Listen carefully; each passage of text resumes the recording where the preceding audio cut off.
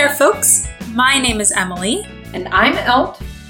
And we are, Oh My Word, a podcast where we discuss books, movies, musicals, and TV shows and share the content with you in hopes of promoting more clean content and in hopes of helping you become a more informed consumer. We even have an easy guide to help with that, and that's our pearl clutching skill. Because we just know that everyone is sitting there with their gorgeous pearls on right now. And you're like, oh no, am I going to be clutching these all the time that I'm going to be reading, seeing, watching, whatever, fill in the blank. So you can just look at our handy guide for violence, language, and romance on a scale of 0 to 4. How many pearls are clutched? 0 means no pearls clutched. 4 means all pearls are being clutched. Run for the hills, holding your pearls. Exactly. And this was done, usually Elt shares this information, but we really took a lot of time figuring out these pearl clutching scales. We clutched a lot of pearls. We clutched real pearls. We clutched some fake pearls.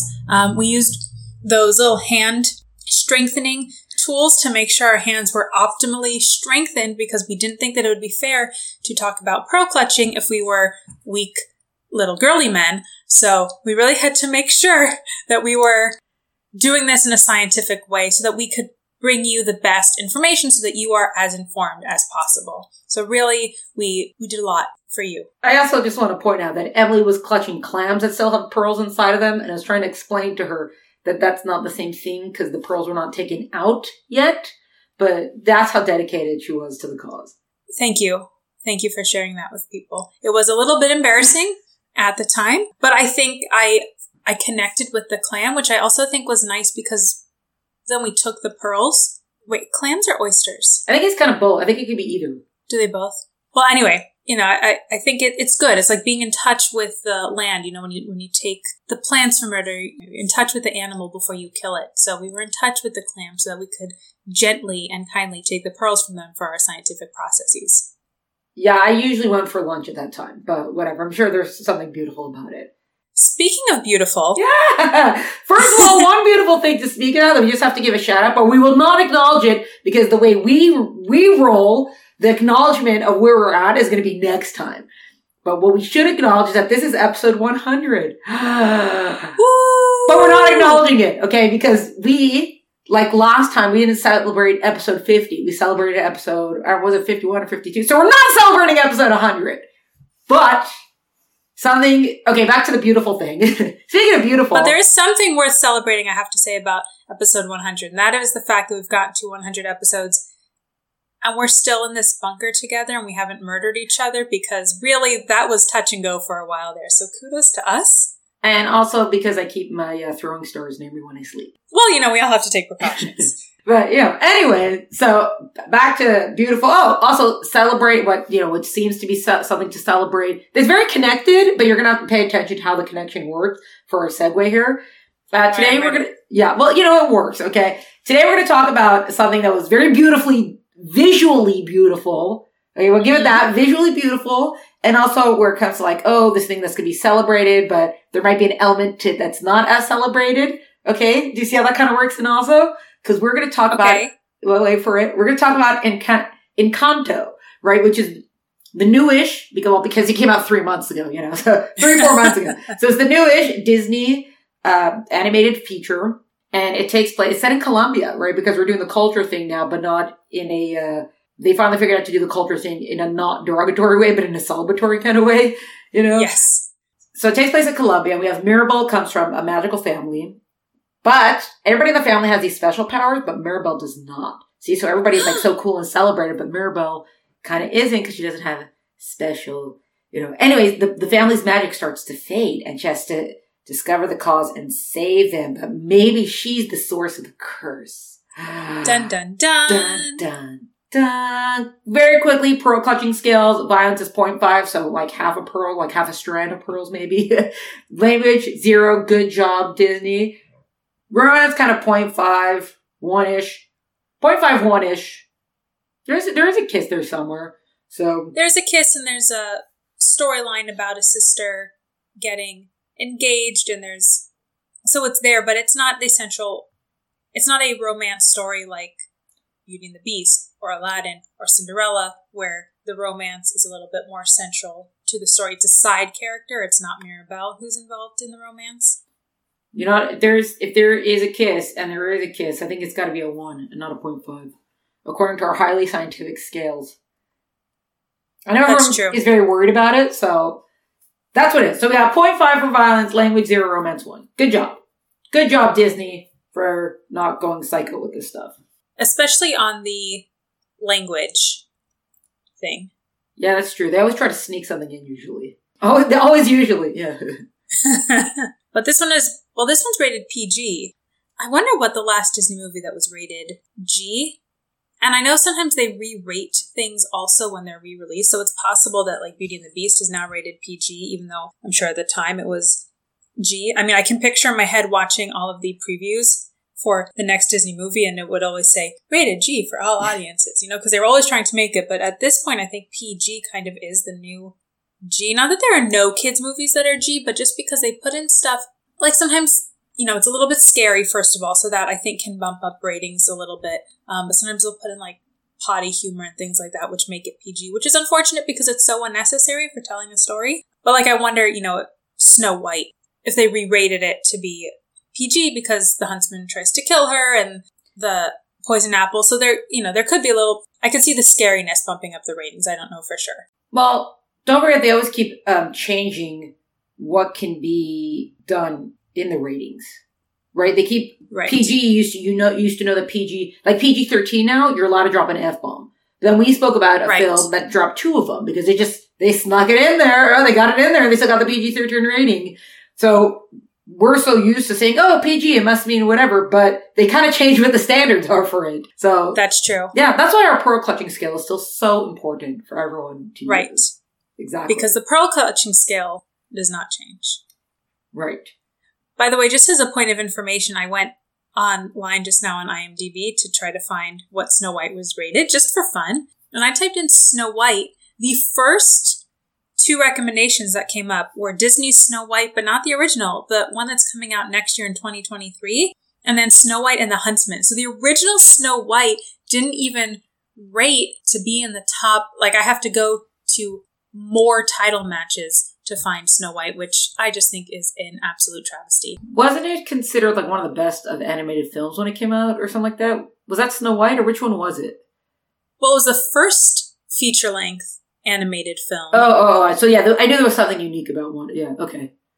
And it won an honorary Oscar. They made a full-sized Oscar and 7 tiny Oscars for Disney.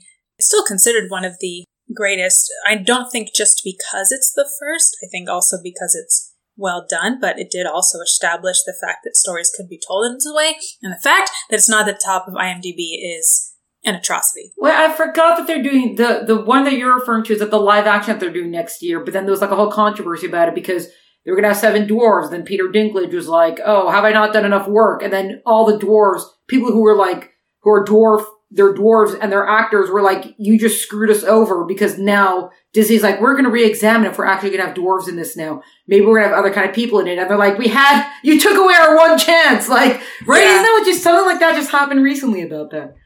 That did just happen recently. And I know we're not talking about Snow White, but since we're now on this tangent, 2 things about it. First of all, the fact that Peter Dinklage doesn't know the difference between a mythical dwarf and a real person dwarf, like, yes, they're the same word, but they're not the same thing. So Snow White has 7 dwarves, which are mythical little characters with beards that mine, or they're also dwarves in Lord of the Rings, right? That's a mythical character. And then there are real people with dwarfism, but they're not the same thing. They just happen to have some similar characteristics in that they're small. But that was stupid. Also, I'm pretty sure that Peter Dinklage just wanted to be in the news because he had a new movie coming out and he wanted to be forefront because he's doing a new version of Cyrano. This is totally my own analysis of the situation based on nothing, but he was in a new version of Cyrano de Bergerac, and I can't imagine that Cyrano is exactly the most compelling, perhaps to some audiences who aren't as well-versed in classic literature and plays, so maybe he was just trying to get his name back out there so they could say,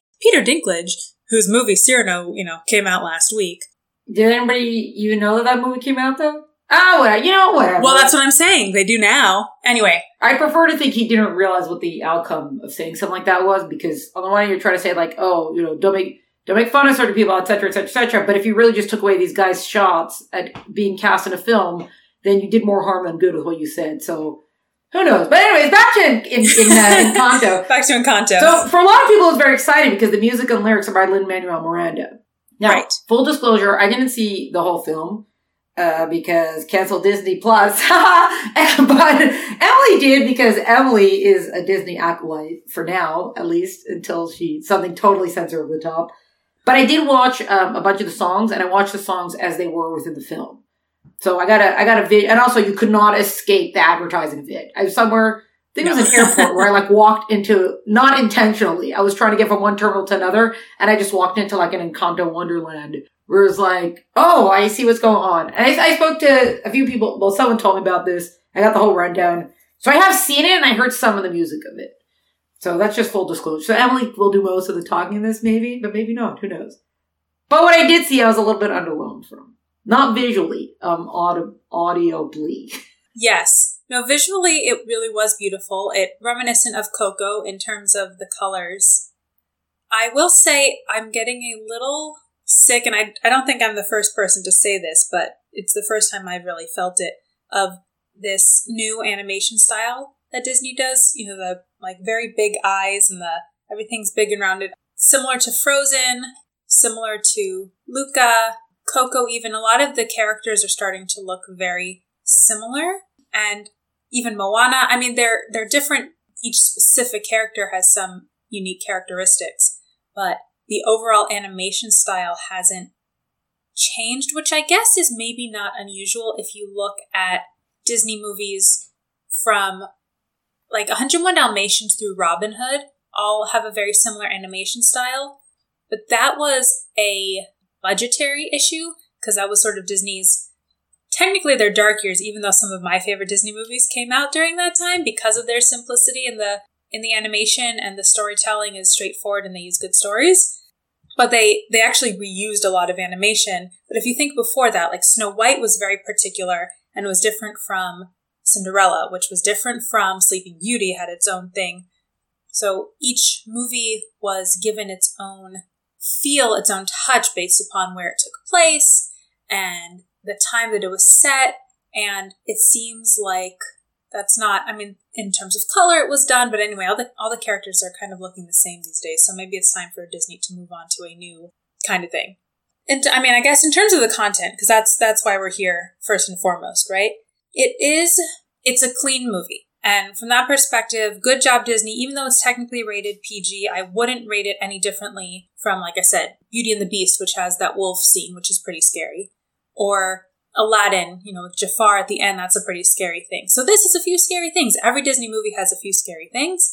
But otherwise, in terms of appropriateness, cleanliness, age, right for kids and families, they hit all the marks of Disney. That being said, so content-wise, I think as Oh My Word, we can promote it and say, if you're wondering whether or not this is appropriate to watch with your family, yes.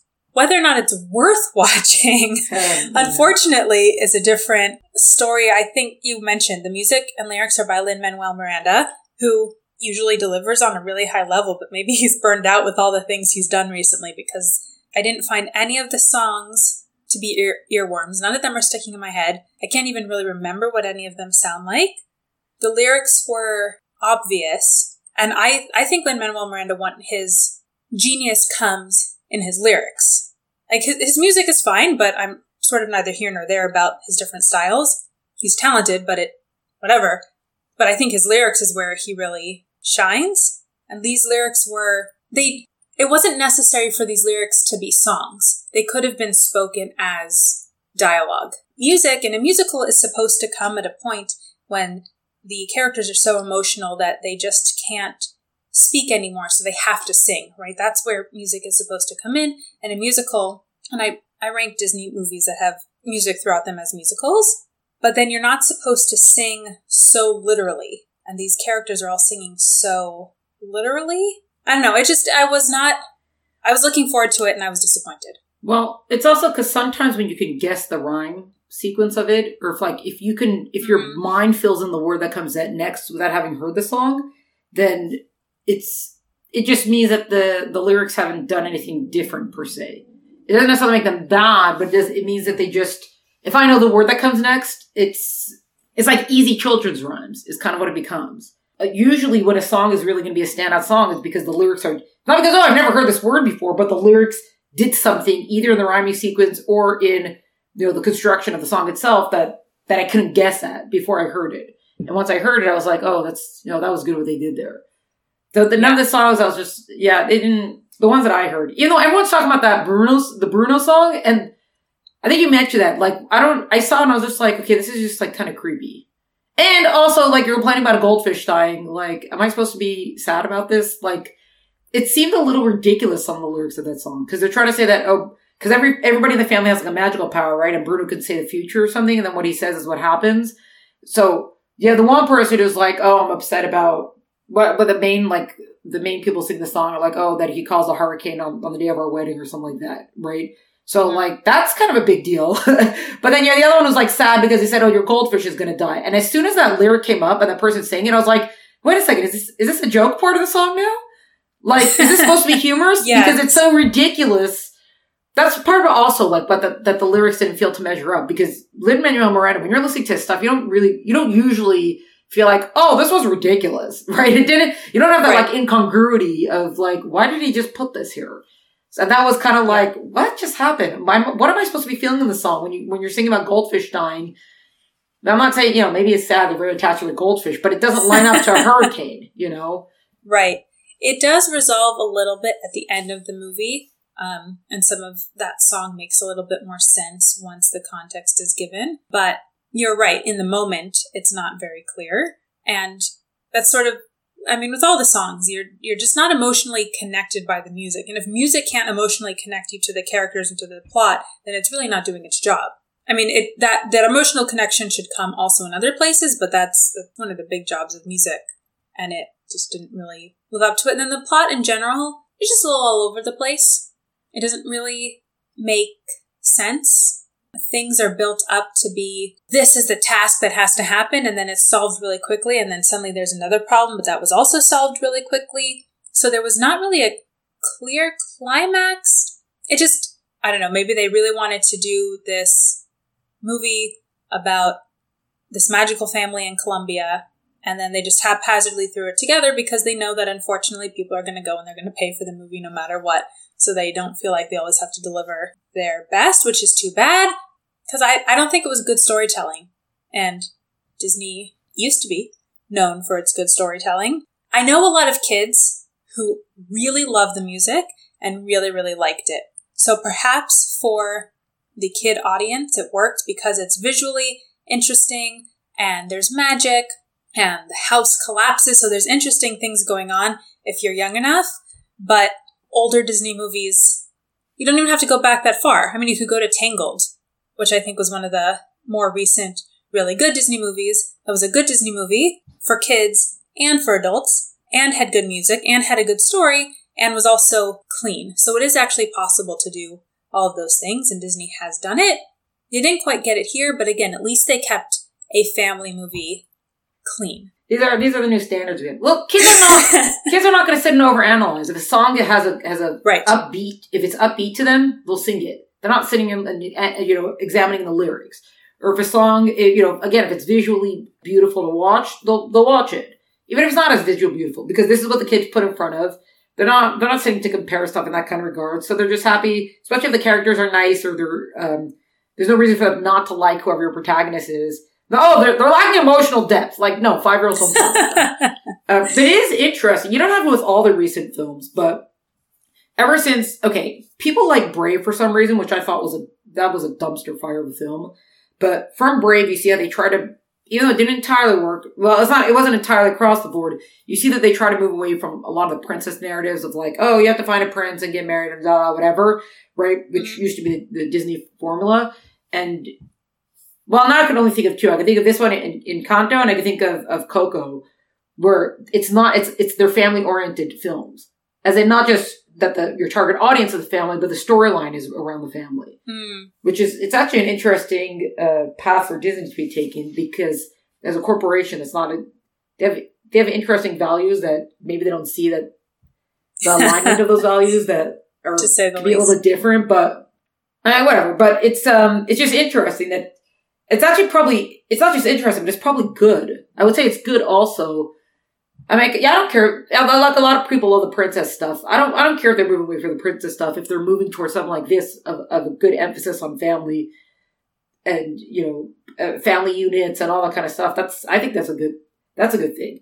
I did say one thing. I saw this one article that was trashing Louisa because she's got like super strength. And they're like, why do they always give women, I think someone had done this like Twitter thread on it, of why are you always giving women, when you want to show a strong woman, you make them like beastly and manly. Like, why do you make them so masculine instead of focusing when women themselves have so many strengths? Or even if you want to do the super strength thing, which is masculine, but even if you want to do that, why does she have to look so beastly and masculine? Like, why is she not allowed to also be feminine and be physically strong or something like that? And it was, I might not be totally remembering the thread of it, but I remember seeing that. I was reading, I was like, well, this is an interesting perspective. I mean, I hadn't seen the film, so I don't know, whatever, but I did see what Louisa looks like, and it's true that, and it's not like a Viking woman that they make it, even though the Vikings are a whole other thing. But they make them look like these giant men, and then they put like a skirt on them, and they're like, look, women can be strong. And you're like, most women do not look like that. And why are you denying all the other strengths that a woman has and only focusing on this like male, masculine sort of thing? Oh, because it's not only men are masculine to be strong. Okay, fine. Like, fine, I hear you, but it's still a very masculine thing to have this beastly looking woman. So. Right. I don't know if you caught that, but I saw someone like totally trashing it, and I was like, that's interesting. See how much we're overanalyzing these films in a way that the kids are not.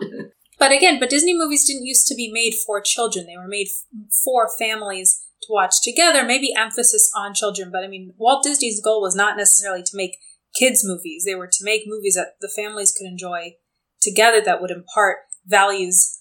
So the fact that some movies today are just a little bit more kid-focused, I think is a shame, because then maybe the parents just let the kids sit and watch it and they're not watching it with them. So they're not enjoying and talking about what they could learn. And by the way, I just have to push back on you a little bit, because I know people always think of Disney as princess stories. But if you look at the entire canon of Disney movies, the majority of them are not princess movies. And the majority of the princess movies, by the way, came out after Walt died. So they came out, like, if you think starting with Little Mermaid, and then Pocahontas, and Beauty and the Beast, and Aladdin, and Mulan, like, the majority of princesses in the princess canon are actually post-1960s feminism, as opposed to prior, which is just Snow White, Cinderella, and Sleeping Beauty. And even the ones that are princess movies, yes, they're about romance, but they're really about more, right? Like, Beauty and the Beast isn't about romance. It's about seeing people for who they truly are, and, what makes someone a monster or not. And I mean, even Cinderella, yes, there's a romance, but it's about kindness. So I have my issues with Disney today, unfortunately. But generally speaking in their stories, I just always push back a little bit on the whole princess narrative, because that's not really, I mean, marketing-wise. Yeah, yes, marketing. That's totally. Yeah. Marketing for sure, because they market the princesses to the girls and they do Cars and Toy Story to the boys. But from an actual, looking at all the movies, because there's, Pinocchio and Dumbo, Bambi, Jungle Book, you could say they're an animal company as much as a princess company. So that's all. Fine. Fair point. Thank you. But anyway, Encanto was, again, we're here to promote clean content. And from that perspective, they hit it. They did it. Well, I wonder if things might, well, I guess we'll see, but there's a difference between if a film is being shown in theaters, parents have to sit and watch it with their kids. But if they're streaming, they don't, right? Because you don't have to take them somewhere to pay for them. The streaming, you just turn on and you go take care of whatever you want to take care of. So right. I don't know if it will necessarily have an effect, but I wonder, because then you don't necessarily have to make sure that the parents are going to be sitting through the film anymore. The parents are going to be in and out of a room, but at a theater, the parent paid for their ticket, they're going to sit and watch it. Right. Well, even not, because you're not just leaving your 5-year-old in the theater, so. Right. We called it here. We said it here, we'll see. Who knows, but we'll see what, maybe that's why, Netflix could do all that nudity in teen films, because it's not rated R, means that teens wouldn't get into theaters to see it. So streaming, who knows? That's our musings for today. Yeah, if you can call almost a half-hour-long podcast mere musings. We are grateful that you stuck with us on this journey, and we look forward to seeing you next week. Cheers, peoples! Oh My Word podcast is brought to you by the Pearl Clutching Basement Dwellers at Oh My Word. Follow us on Instagram for updates at Oh My Word Podcast, or like and subscribe wherever you listen to podcasts. For full episode notes and details, visit eltenenbaum.com. Music is by Tim Berg. See you next time.